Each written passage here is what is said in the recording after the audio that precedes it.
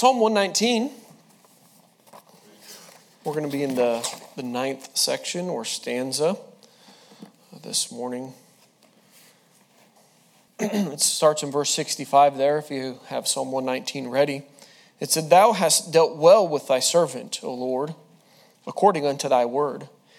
Teach me good judgment and knowledge, for I have believed thy commandments. Before I was afflicted, I went astray, but now have I kept thy word. Thou art good and doest good. Teach me thy statutes. The proud have forged a lie against me, but I will keep thy precepts with my whole heart. Their heart is as fat as grease, but I delight in thy law. It is good for me that I have been afflicted, that I might learn thy statutes. Excuse me. The law of the Lord is better unto me than thousands of gold and silver. Father, we do thank you, Lord, for this day. Thank you, Lord, for the Sunday school hour. We ask that you would, Lord, meet with us this morning. I pray that you would be with each teacher. Lord, fill them with your Spirit. I pray that the word of God would go forth with power. And, Lord, that you would speak to each and every heart this morning. Give us something from your word to help us to be better servants for thee. And we'll thank you for what you do. In Jesus' name, amen. So here we are, and we've been looking at the longest chapter in the Bible for several weeks now. And the first 8 sections or stanzas, we've looked at it.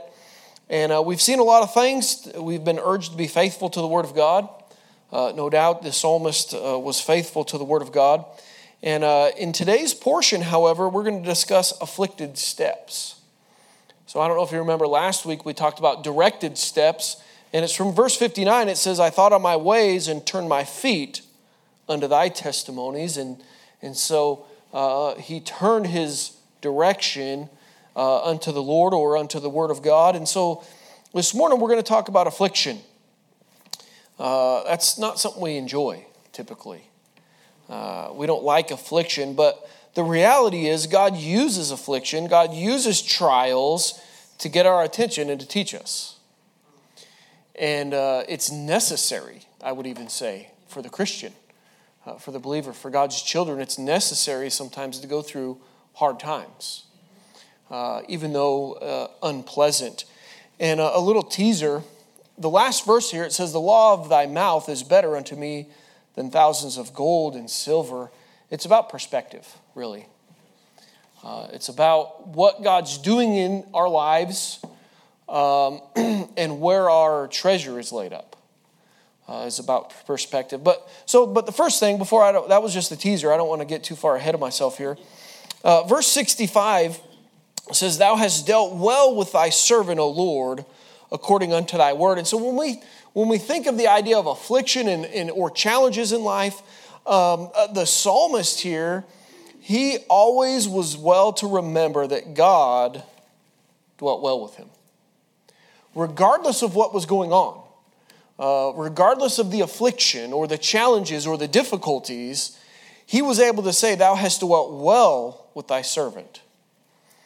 He had confidence that God was dealing on his behalf for his good.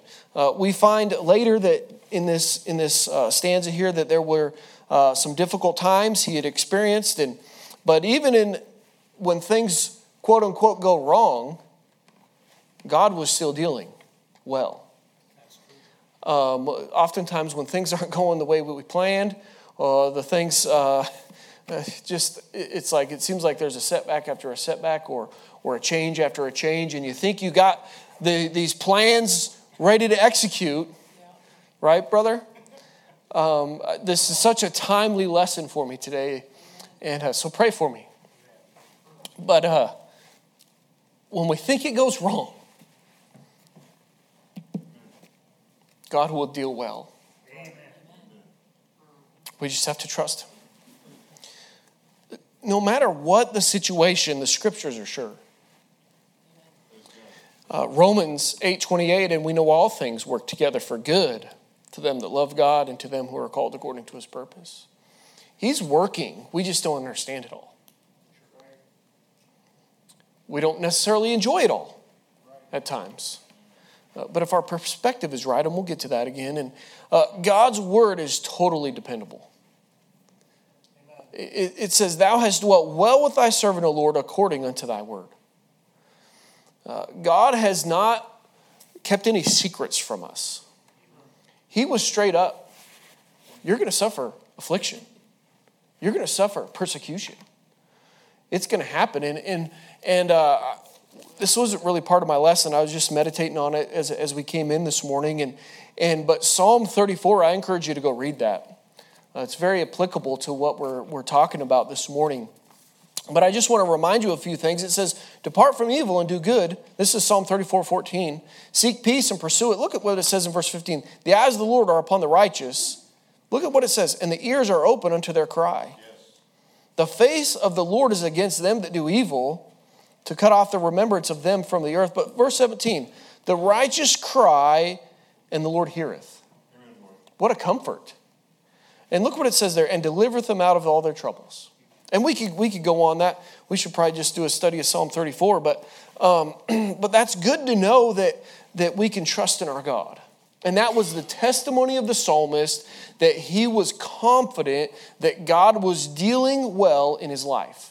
He was working those circumstances out, that regardless of how exciting or fun it was at the time, he knew that God was doing things for his good, according to his word. And so let's move on to verses 66 through 68. Verse 66 says, teach me good judgment and knowledge, for I have believed thy commandments. It's a prayer here. God, teach me these things. Good judgment and knowledge. It says, for I have believed. And when we believe a person, we willingly listen to what they have to say. It's a lot easier to listen to instruction when you appreciate the instructor. Right?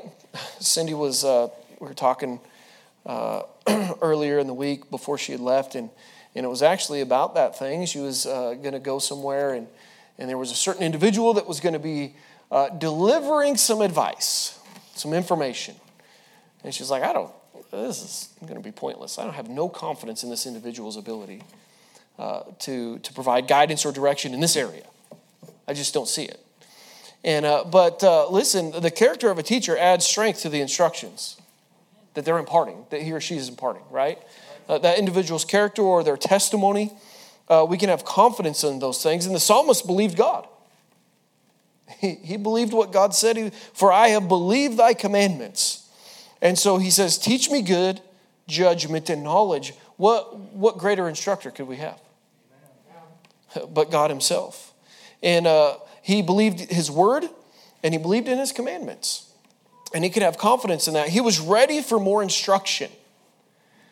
Look, teach me good judgments and knowledge. Are you ready for more instruction? Listen, it's hard to be ready for more instruction if you haven't digested and applied the previous. Anybody that's ever been to school, it kind of builds, right? 1 + 1 is 2. And then after that, they start putting the alphabet in math. And that's when I lose it all, right?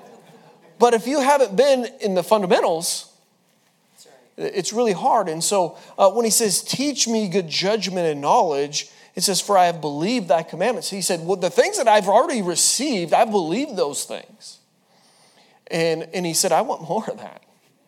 And so he was ready for instruction. Knowing God's word, listen, it's reliable.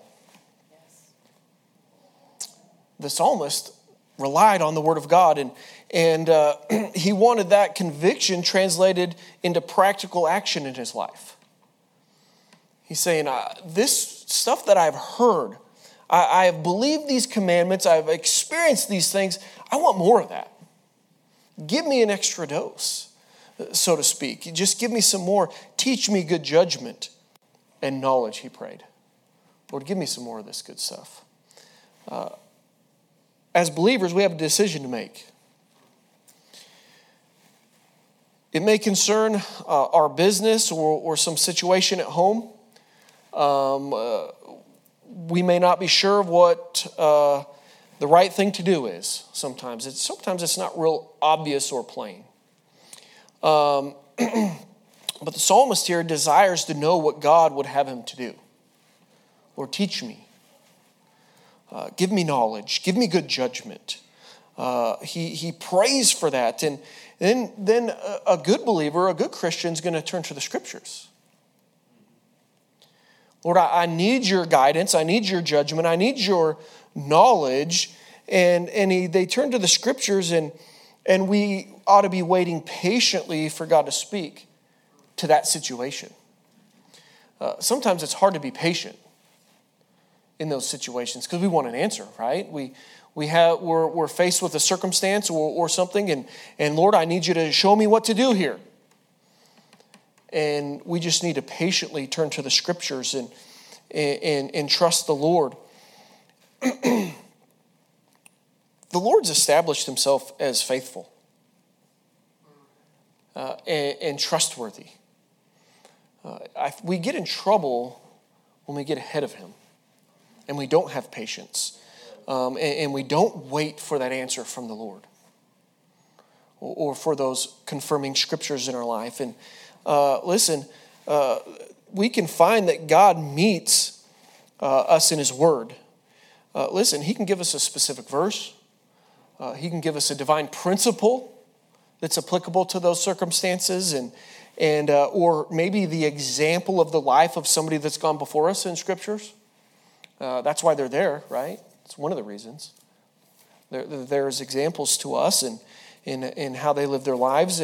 But have you ever been there when God quietly assures you and sways your balance of judgment to the right decision? Because you were patient and you waited on him and you just found comfort in the scriptures. And so that decision became so obvious sometimes at moments it can. Because you're patiently waiting for the Lord. And he can always give us precisely what we need. If we're looking, and sometimes we do need to wait a little while. We need to hold out and allow God to do it in his time. And so the psalmist here, he wanted to be sure that God's word would be applied to the practical decisions of his daily life. Give me good judgment. Lord, I need that. And where else can we get that but the word of God? You're not going to get it in society in the world today. Their judgment is whack, if you haven't noticed. It's messed up. And so in order to get knowledge in that good judgment, we need to be into the word of God. And so verse 67 goes on. It says, before I was afflicted, I went astray. But now I have kept thy word. And he makes a confession here. I went astray. Have you been guilty of that? Boy, I have. I think it's true of all of us. We can read Isaiah 53:6. All we like have sheep have gone astray. We have turned everyone to his own way. And then, of course, we know the Lord had laid the iniquity on him. And the Lord hath laid on him the iniquity of us all. Listen, to stray is as natural to a sinner as it is to a sheep. I've never owned a sheep. I don't know the first thing about shepherding sheep. But everything I've heard and read is they're not too smart. And they're good at getting themselves in trouble. They're good at going astray. And for us, I think we're just as good. Why else would the Lord relate us to them? He's a pretty smart guy, right? The Lord is the creator. Listen, so he makes that confession. I went astray. And it says, before I was afflicted, I went astray. So the indication here is that we can bring affliction, maybe we call that chastisement in our life. I think it's applicable both ways. Sometimes we just face affliction. Listen, Christ was afflicted for nothing that he did. So it's not always self-inflicted, but it can be. And in this case, he went astray. And so then there was, so he makes the confession that he goes astray. And if you will, there's a conversion. Before I was afflicted, I went astray. As long as he was left to himself, he did as he pleased. Are we guilty of that? When we're left to ourselves, we just do what we please. But affliction comes, right? The affliction came here in this circumstance with the psalmist, and he was brought to his senses like the prodigal son that we talked about last week. And you start to think, what in the world am I thinking? Look at the affliction that I have caused in my life. Look at the frustrations and the challenges that I inflicted upon myself. He went astray before he was afflicted, but now he no longer goes astray, the psalmist. And that's where we get to maybe what we want to say, the consecration. Verse 67, but now have I kept thy word. So I went astray. I confess that, and I turned from that, and now I'm consecrated or I'm committed to keeping thy word. And listen, when we go astray, we can always, like last week, direct our steps back to the word of God and find safety. It will never lead us astray. It will always keep us on the right path. And affliction ought to draw us to God. I believe when God allows affliction in our life, that's really the purpose of it. And when you apply it to chastisement, that is the purpose of it. Hebrews 12:6 says this, for whom the Lord loveth, he chasteneth, and scourgeth every son whom he receiveth. Right? And so when we do go astray, when we get away from God, he will bring affliction or chastisement in our life in order to bring us back into a right relationship with him or fellowship with him. A right fellowship with him. Listen, you're not a very good parent if you don't chasten your children. That's right. They need it. And so our God wouldn't be a good God if he didn't bring chastisement in our life. Because we would go astray and we would bring affliction upon ourselves and troubles upon ourselves that are unnecessary. We have to chastise our children at times to ensure that we bring them up in the nurture and admonition of the Lord. Our God is the same. We're not going to develop into what he wants us to be if he allows us to get off on our own without trying to bring us back into the right path. I mean, that's common sense, right? It doesn't take a genius. Even I can understand that. Verse 68, thou art good and doest good. Teach me thy statutes. And so he understands that God is good. I've went astray. I've been afflicted. And in all of these circumstances, God has been good. So I would say in afflictions that we don't bring upon ourselves and afflictions that we do bring upon ourselves, God is good. God is holy. All of his ways are holy. God is love. And love characterizes all he does. It sent him to the cross. God is good, so goodness characterizes all of his purposes. We looked at Romans. He has purposes and things he's accomplishing in our life, and it's for good. And do you trust that? We would all in here, I think, say, yeah, I trust that. Absolutely, I believe that. But when you're going through it, that's the time where it's, those are the times where we're not as confident that God is really working for our good. But again, it's perspective and understanding what God's doing in our lives. God is kind, and he's always going to deal kindly as necessary. And listen, we can't blame God and directly or indirectly for any suffering, sickness, or sadness in life because God's good. To do anything less would be really to blaspheme or to slander him. Because regardless of that situation and how difficult we feel that it is, God is doing something good. That's hard to digest. It really is. Because that's not what our natural response is. We respond in the flesh oftentimes. And there's some verses here in this stanza that kind of deal with the opposite response of responding in the flesh. But the psalmist, how does he respond in affliction? So like I said, we can bring affliction upon ourselves. We can go astray. But look at verse 69. The proud have forged a lie against me, but I have kept thy precepts with my whole heart. And so sometimes we bring those things upon ourselves, and then other times we don't have to do anything, and there's lies that people can bring against us. It's very hard to accept to have your character to be smeared, especially when it's deliberate. Excuse me, that's a challenge. And it really becomes even more difficult to digest when they're successful in the lies and people start to believe it.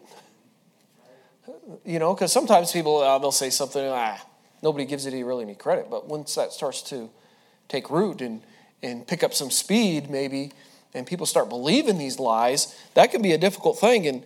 And so it says, the proud have forged a lie against me. Someone has said that when mud is thrown, it sticks. And even after the worst of it can be brushed off, it often leaves a stain.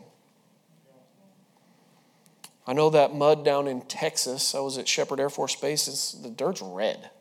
Maybe parts of Oklahoma too, it's just weird. And they dye shirts with that mud, that dirt. They take it and they dye it. And so sometimes people can say some things and regardless of what's done to rectify that, there's still a stain. And the Satan's good at doing stuff like that. Satan's good at that. And he's the father of lies. We understand that. And he seems to have plenty of people to fling some dirt at us at times.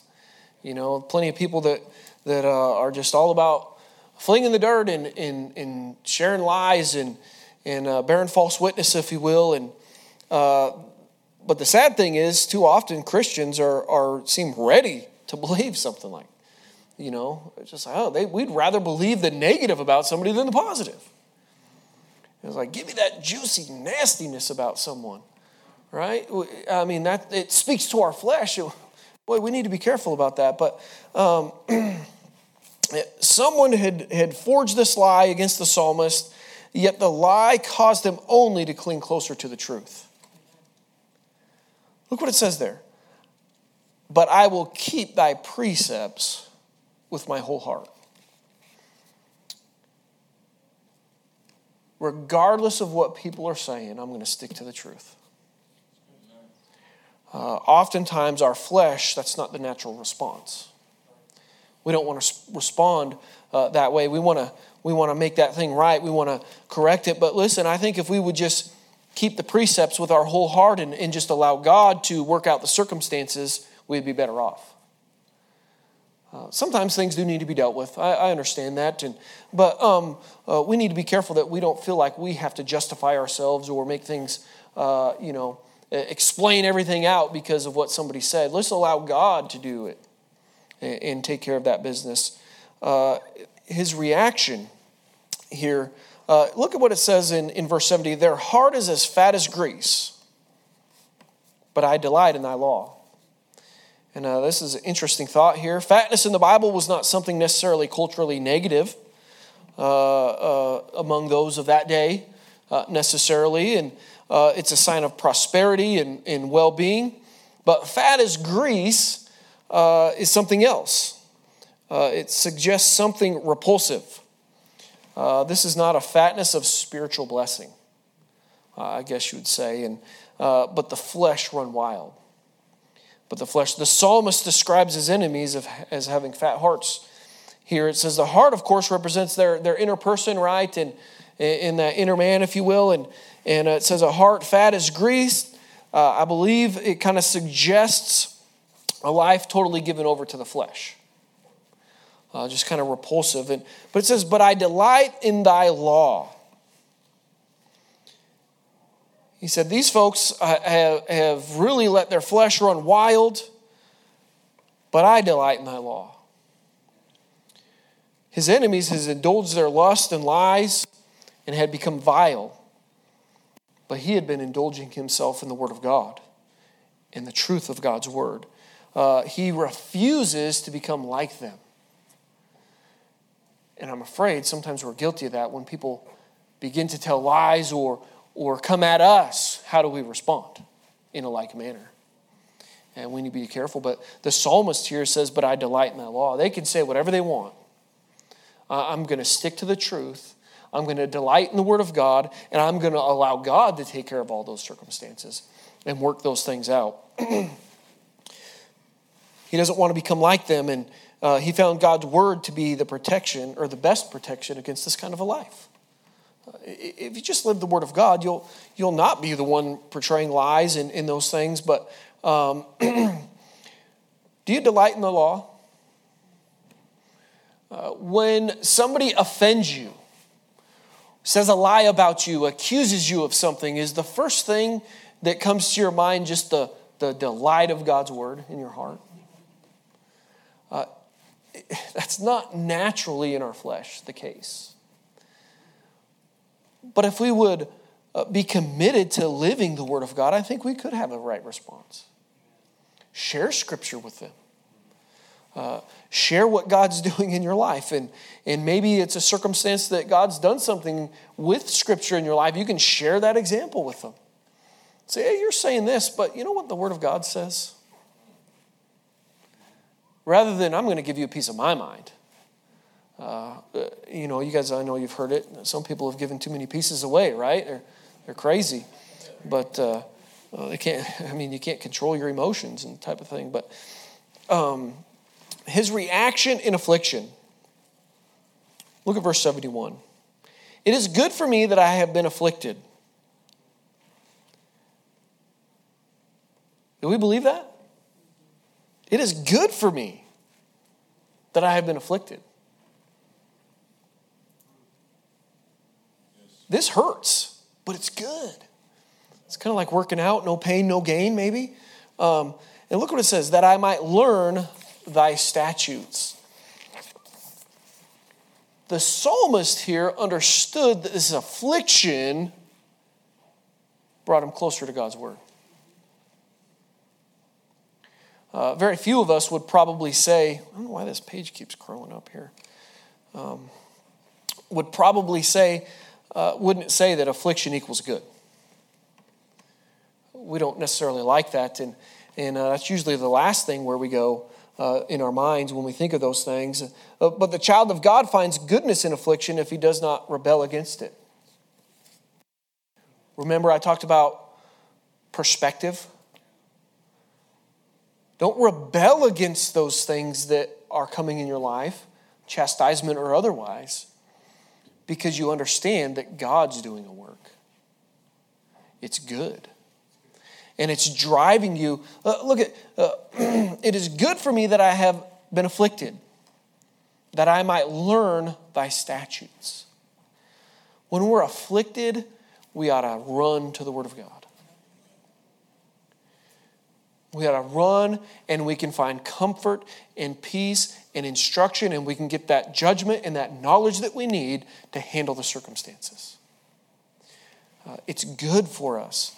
I found this quote, any affliction that drives us to the Bible and to our knees is worthwhile. It's worthwhile. And sometimes maybe it'll be there for a while. But as long as it's driving you to the Word of God and to before God's throne in prayer, it's doing you some good. Regardless of whether you think it or not. And here we go, verse 72. And the law of thy mouth is better unto me than thousands of gold and silver.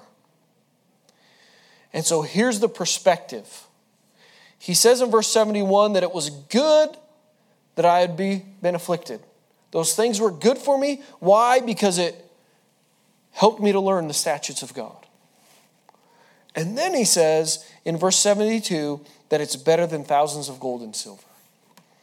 All this affliction that was in my life brought me closer to the Word of God, and that is more valuable than anything the world has to offer. What an amazing thought.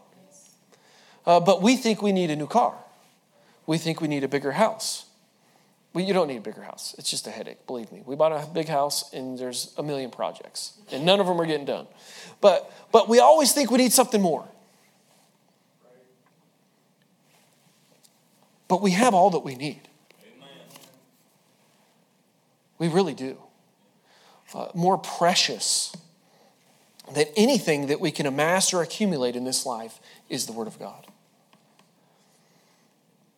Do we really account it that in our lives? Because if we understood that the afflictions that God allowed in our lives was bringing us closer to this Word that is invaluable, maybe we'd pray for affliction.